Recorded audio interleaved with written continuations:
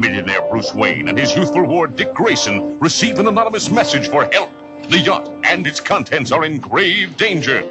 With characteristic speed and agility, they descend to the Batcave to become the dynamic duo Batman and Robin. Atomic batteries to power. Turbines to speed. Roger, ready to move out. Welcome everyone to the Pantheon. I'm your host Ray, and today we're looking at Batman 1966, starring Burt Ward and Adam West. This took place in the summer of '66. After season 1 has aired, not only do you have this one villain, you get 4 of the main marquee super villains to fight Batman. So, without a doubt, this is expansive than the series that could ever have gone. I think, and that could have been a detriment when we got to season 2. Kids didn't get the feeling of the magnitude of the importance of Batman. However, you still get all the elements of the humor, the gadgets, the fun. Because once you get into season 2, the ratings kind of like plateaued early in the season.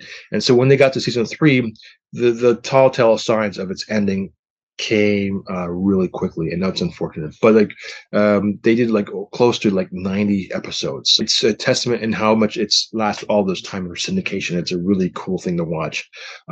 So with that, let's get into the email bag. Buford, mailbag song, hit it! Letters. I get letters. So many letters. Iris S. and Iris writes, hilarious. We laughed with my 12-year-old pretty much throughout the entire film, with some of the golden cheese moments. It was great. Combinations of intentional and unintentional, who knows.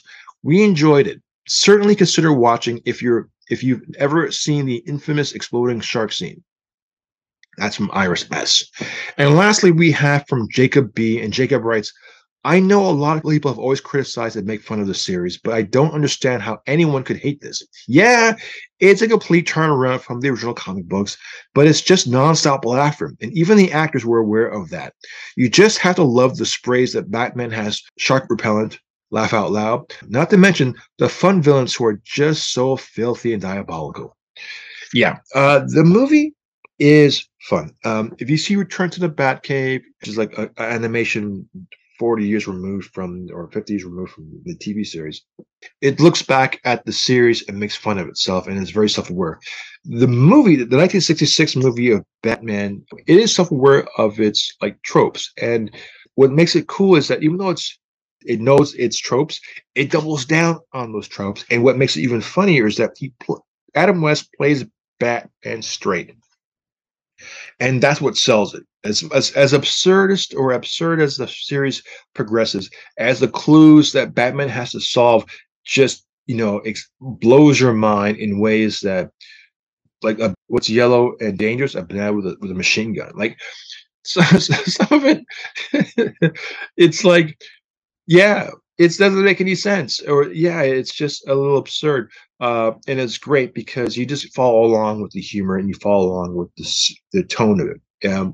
It's nonstop, just illogical acts followed by purely serious play, and that's a hard thing to master. To do it where you're playing the straight man through the entire thing, and everyone else around you is playing it straight, but the scene is so monstrously insane that it just works so well.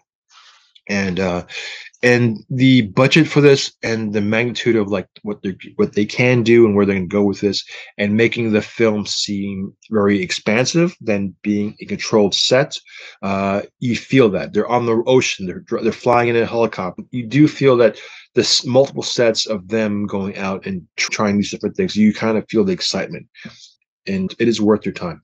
So with that, I'm Ray, and we'll talk to you next week. Take care. Emergency. Batman speaking.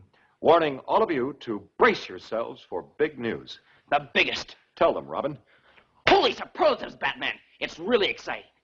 Soon, very soon, Batman and I will be batapulting right out of your TV sets and onto your theater screens. That's right, Robin. Our first full-length motion picture feature in color opens a whole new world of thrills. The big screen gives us more space on land, sea, and in the air to challenge the most cataclysmic collection of super criminals that ever plotted to take over the world. Number 1, the Riddler.